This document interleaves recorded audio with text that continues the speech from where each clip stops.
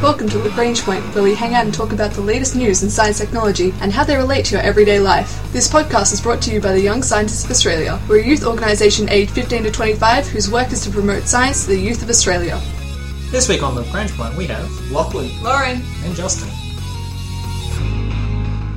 This week, Twitch plays Lagrange Point, where we talk about the science behind a lot of gaming stories, including Dogecoin, Grand Theft Autos and Trolls, reliance on social networks to make decisions, and FPS is helping you with dyslexia, and not even rocket surgery. What would you let 50,000 people battle for control for?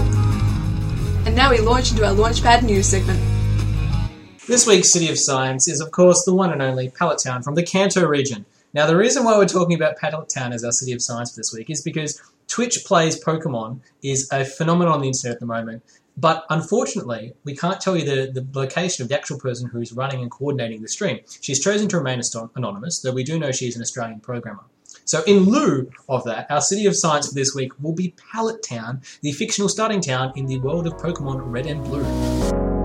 I've had a lot of internet buzz about Twitch and Play and all sorts of things, but I'm an old man. I don't really understand all this young people technology. Could you please just fill me in quickly about what the hell's going on here? Okay, so Twitch Plays Pokemon is it's half an experimental art piece, half sort of an interactive video game playing experience. So you've got somebody who has set up a computer that is playing Pokemon on the internet, but they're not putting in the inputs. What they've actually done is opened up a chat window so people can put in the commands that are then translated to the game's language. So you've got lots and lots of people talking on a chat forum trying to operate the same game simultaneously, and there's thousands of people sitting in this chat room pressing the button and saying move here, move up, move down, select bag, select fight. Talk. It's like arguing with a sibling or trying to play a game while someone's trying to press buttons, but there's 50,000 people trying to press buttons at the same time. And so why is this really taken off as a thing on the internet? I think a lot of it, it's actually quite fun to watch, even though it's frustrating. So there's really a great deal of joy if you actually see them achieve anything, because so much of it is just people bickering and the character walking around in circles and stuff like that and losing miserably to basic tasks. So it takes an easy task normally and turns it into something really difficult, when therefore it becomes entertaining to watch when you actually succeed. Yes, like they spent 5 hours watching a character trying to walk past a ledge, only to at the end of that 5 hours actually jump and fall back over the ledge again. But some complex things, like some battles, they can beat in 3 minutes. So that's really fascinating, and Twitch Plays is basically a web stream where you can go and be involved right now, Twitch Plays Pokemon, and be part of this grand social experiment.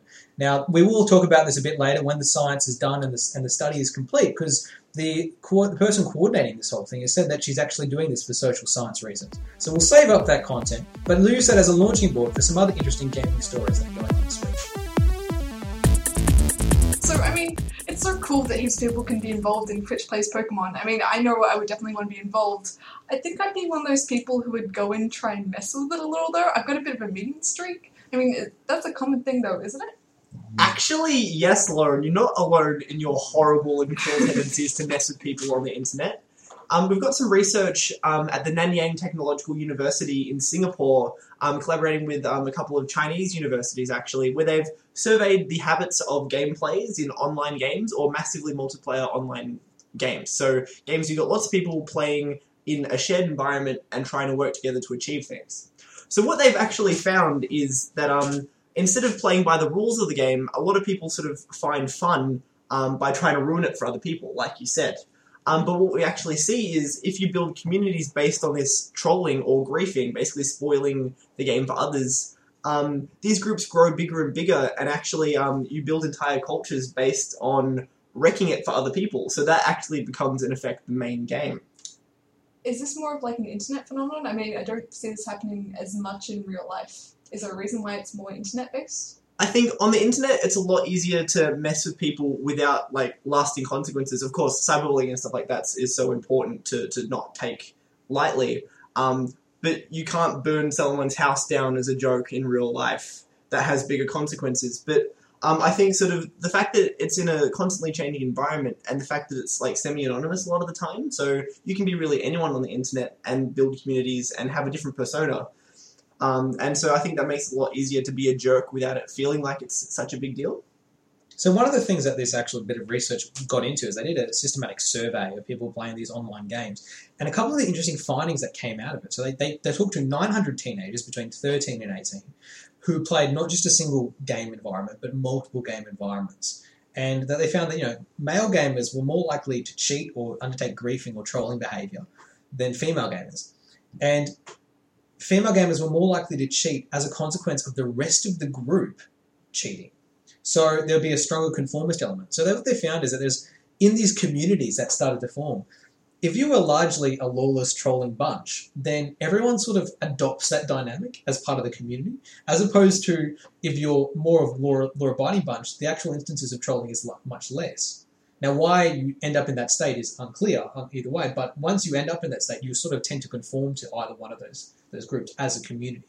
So the people that you actually group with and play with, which form your group, which can change quite a bit, is sort of influences the rest of your behaviour. Now, this is really interesting because this was done, the original studies and the surveys for this were done in 2009, but there's some great games going on right now, like Rust and DayZ, which are a couple of survivalist games, which are based around the premise of surviving in a post-apocalyptic world and basically making do. And since it's about survival, there's also really strict rules. So you can kill somebody, you can take all their stuff, you can scavenge things as much as you want, which encourages players to actually kill each other, scavenge each other, or form gangs to work together to kill other people and scavenge their belongings and survive in a post-apocalypse. Is that different though, Justin, because that's part of the game mechanic? Part of the game is you're supposed to be forming groups and killing each other? No, it's not necessarily part of the game mechanic. You don't have to kill other people, but it sort of emerges as a behaviour of survival. You either kill them before you get killed and therefore stay alive, or you seek out a strongly trolling and griefing group and join them, even though they might haze you or do whatever they have to do to you originally, simply because that way you'll be safe later on. And it's a really interesting analysis of what happens when you sort of ended up in a lawless state. Is this predicting what's going to happen to us in the future if we ever end up in a post-apocalyptic world? Well, it's just as good a predictor as Mad Max. I personally, though, I'm hoping for the Fallout-style post-apocalypse where we have lovely 40s jazz music playing as we enjoy the post-apocalyptic zombie-filled world. So that's all fantasy, post-apocalyptic, end-of-the-world stuff, Lachlan. But are there any other games which are doing interesting things in the social dynamic modelling? Well, there is, Justin, but the example you used, Rust, it's sort of, these people are sort of ganging up on each other to try and survive and get within the game. But then you've got this idea of a metagame where people actually play the game only to ruin it for other people. So in EVE Online, which is a massively multiplayer online game that deals with spaceships and building really, really huge intergalactic shipping trades and corporations and networks and mining and trading and all other kinds of things. It is, for want of a better word, an economy simulator. Yeah, it's ridiculous. And so there's so much complexity in that, and people put so much of their lives into it. It's almost like it draws griefers and trolls to it just to try and wreck the work that people do. And so you've got this group of people who are famous on EVE for buying lots of really, really, really little ships and flying them into really, really, really big ships that are actually worth thousands of real-life dollars. Because that's the funniest thing, is that people put in so many hours into this, it's worth real money. And so they fly these tiny, tiny ships and just keep crashing them into the big ships, destroying thousands of dollars and thousands of hours of real person's work. And it raises a really interesting question about what value we assign to virtual currency and virtual circumstance. And what this means is that when you have communities, and what the studies have shown is, if there's a non-conforming trolling type behaviour, if the community endorses that and starts playing by those rules, then it's really hard to get out of that state because you'll tend to stick to that. Whereas if you have a generally law-abiding one, you sort of conform to that nature as well. So the behaviour of people in gaming communities is actually a really interesting microcosm of human psychology. Now, the question about what value we ascribe to virtual currencies is going to be a protocol for our next topic. But what else can we do with video games to help actual people's lives and not just troll them? Well, video games are really interesting things that have visual and auditory components to them. And those visual and auditory components can actually help with learning disabilities such as dyslexia. So what is dyslexia? So dyslexia is actually a developmental reading disorder, which means that people with dyslexia can have difficulty reading and processing words and reading them with the letters in the correct order and understanding that. So it means that they often have difficulty either reading words on a page or writing words on a page, which can lead to a lot of confidence as well as learning issues, obviously, in the classroom. So that's obviously a big challenge that a lot of people have to deal with and overcome. How can video games help with that? Well, at the University of Oxford, there was actually a study done about the visual and auditory components of video games, specifically just people reacting to visual stimuli and people reacting to auditory stimuli. And what they found was that people, they had to push a button when they either heard a beep or saw a flash on the screen. And most people just responded very quickly if it was, for example, like a beep and then a beep. People with dyslexia actually responded very, very slowly when there was a beep after a flash. So that they actually responded worse if you say a word after seeing something visually. Okay, so they have trouble actually taking information of different types and processing that? Yep, and specifically with that sound after seeing something visually, which that actually relates really well to our learning styles in schools, for example, because when you're first learning words and how to read, what usually happens is you're shown a word and then someone says it out loud. They've found for dyslexia, it's actually better to do it the other way around and to say the word first and then show them how it's written. Okay, hang on, but how does this relate to video games? Because I had a guy who used to play Xbox and not do any of his homework, and he wasn't very good at reading. So how does playing Xbox and video games help you actually learn to read? Well, video games, you're actually switching from auditory stimulus and visual stimulus. You're switching back and forth really quickly all the time. So by doing that, by playing video games, people with dyslexia become better at switching between those two stimuli very quickly, and that actually might help them with improving literacy. So what they're actually getting at there is, because you're playing a game like FPS where you're actually exposing yourself to multiple stimuli in quick succession. Wait, is this when you're shooting lots of people and going so around the place? first-person game, right? So it doesn't matter if you're shooting people or not. Since it involves audio stimuli in the form of immersion, sounds, music, voice acting, or what have you, or cues in the audio environment, you're actually reacting to that and learning to respond to that just as well as you're responding to the visual side of things. So as you might see someone that you want to go shoot, for example, if you hear that someone's behind you, you also need to learn how to process that. So you're switching between stimulus all the time, and you actually get a benefit from that. So I can see how that would improve your ability to get familiar with that kind of stimuli and get used to processing them in a fast-paced way. This isn't the only way that we actually can use video games in education as well. They recommend, if you're learning a new language, putting on something really immersive like Skyrim, where you have to go through a lot of dialogue, but also you can sort of muddle your way through. It can be really, really useful to learn a lot of language, like if you're going to go live in a country that was speaking that language for a little while. I played Assassin's Creed number 2 in Italian. Because it was a game that was set in Italy, involved walking around the streets of Florence, Rome, and Venice, and all the characters were Italian, it made complete sense to actually put the dialogue into Italian, because all of it flowed and worked really well, and it was quite immersive in that way. You actually picked up the dialogue of what was being said and understood it in all the immersive cutscenes and interactions that you were part of. And it gave you a deeper feeling of immersion when you're playing the game. So the game was more enjoyable, as well as having the benefit of actually picking up words here and there of the language. So video games can be a force for good as well as evil in helping people learn and overcome learning difficulties. So getting back to Twitch, one of the major pulls or advantages of a system like this is that even though you've got lots and lots of inputs going in, sort of eventually like a collective will push the will of the group in a certain way. Similarly, when we work together, a lot of the time doing group work, a similar sort of thing happens where a group working together can solve a problem better than any individual. So some researchers in the University of Oregon have actually sort of formalized this into an experiment. And so they've found that students working together to solve like logic problems on a computer, if they were going by themselves, they did all right. But if they actually had access to the responses and techniques of the other people also taking the test, eventually together they sussed out a way to get the right answers, and so they had a better model together to actually get higher scores. But the drawback to this is when they were given similar but slightly more advanced problems, they couldn't actually work those out anywhere near as well as if they'd worked out the problems by themselves. This raises a really interesting question, because what you're getting at here is if you have access to everyone else's answers, you can see that, oh yeah, that's the answer that I'm supposed to get. But then when you start applying that to a different circumstance, you don't have the same skills built up in your own analytical ability. Yeah, you didn't figure it all out in your head beforehand. You didn't sort of make those mistakes and make those logical connections. So I think the learning is less deep. And this sort of has some applications just to our learning styles in general as they change. Sort of as we're able to pick up more and more information quickly on the internet and stuff like that, we can get answers very quickly, but I often find if I'm having to apply that knowledge 3 weeks later, I have more trouble sort of being able to conceptualize it and I have to refresh myself again. Is this almost the difference between learning a formula and learning how you got that formula?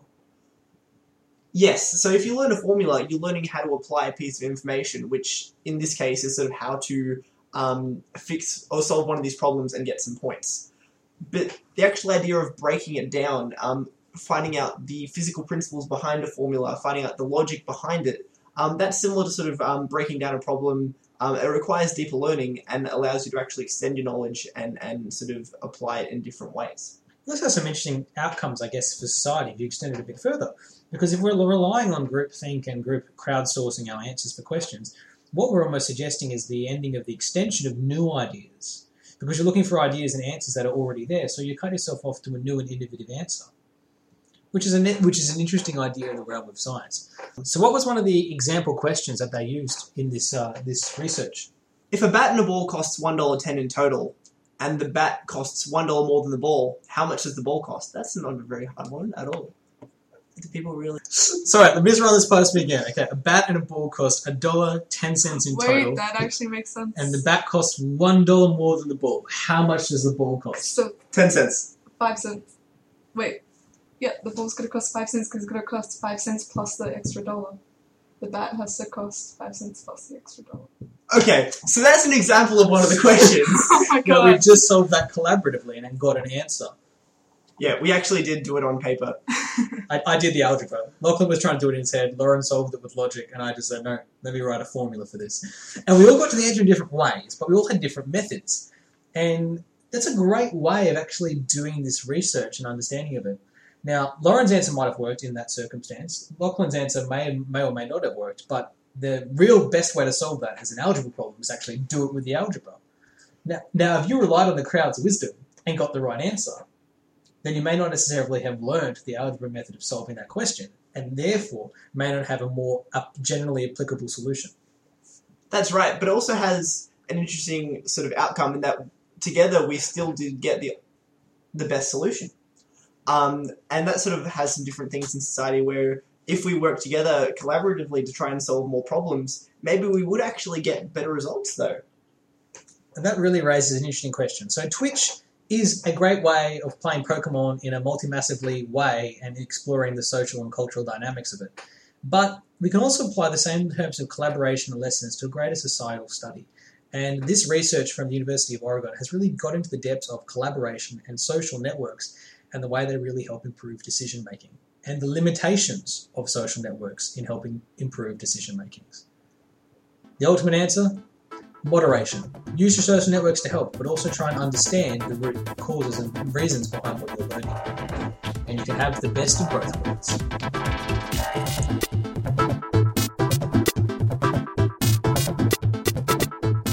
So in this episode of Not Even Rocket Surgery, we answer the ultimate question posed by Twitch Let's Play Pokemon and XKCD's recent comic on this phenomena. And that is, if you could control any element of your life or the real world or anything really with a massively collaborative experience, what would you most want to see controlled by a horde of internet masses? Well, I've been thinking really deeply about this, and I think that it actually has been happening to me for a while on the dance floor. Please, explain the circumstance. Well, okay, so when I dance, I do a lot of different movements and in a lot of different styles, and it's like there are about 14 different people, all classically trained, trying to tell me what's going on at the same time. I see, and they all just basically, whoever gets the luck of the draw, it tells you to do all the actions, and you just sort of go through them in a muddle. Exactly. You don't actually finish anything, but you have a lot of beautiful ideas and suggestions. Now so you're suggesting dance. Yeah. Not just should be, but actually is controlled via... Okay, that's an interesting theory. Lauren, what would you like to really experience having to be controlled by a massive crowd? Test answers. I want all the answers on all my future exams controlled by 50,000 people on the internet. Well, we just explored this in the previous story about the collaboration and groupthink and the way that would work. So you want consensus to be the correct answer. Well, it's really funny because in Twitch, I think at the moment they have 2 modes, which is like, I think it's called democracy mode and what's the other one? Anarchy mode. Anarchy mode. So I'm not sure which mode I prefer, either democracy where everyone collectively chooses the correct answer, or anarchy mode where it's just whoever's the luck of the draw, next person picks if it's A, B, C or D. I think you'd actually be more successful if you weren't very confident in the test, for example, on anarchy, because it's not like you're going to get the right or wrong answer, it's just going to be an answer. So it's really just luck. Whereas in democracy mode, you still have to not only get the right answer, but the right answer that everyone else has selected. So I think in that case, anarchy would be better for test taking. At least you'd have a better strategy for approaching it. What I would like to see massively collaboratively controlled would be sport. So sports games like FIFA, Madden, Sonic and Mario at the Olympics, they're all fun collaborative experiences where you have fun controlling a sports team. But I want to take it the next step further. I want actual real sporting teams to be controlled by the fans, either during the season or during the match. You don't like the team that the starting 11 have chosen for the Australian cricket team, then everyone just selectively chooses and votes for who they think should be in the starting 11. I think it'd be incredibly democratic, and Australia loves 2 things. One of them is democracy, the other one is sport.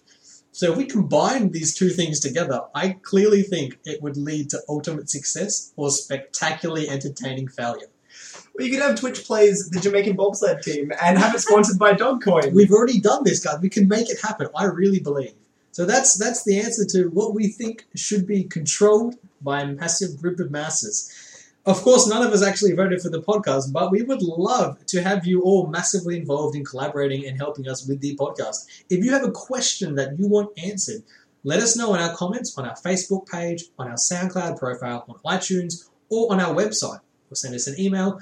You can find our website at ysa.org.au/Melbourne, and you can head out there and let us know what question you want us to answer in a fun and scientific way.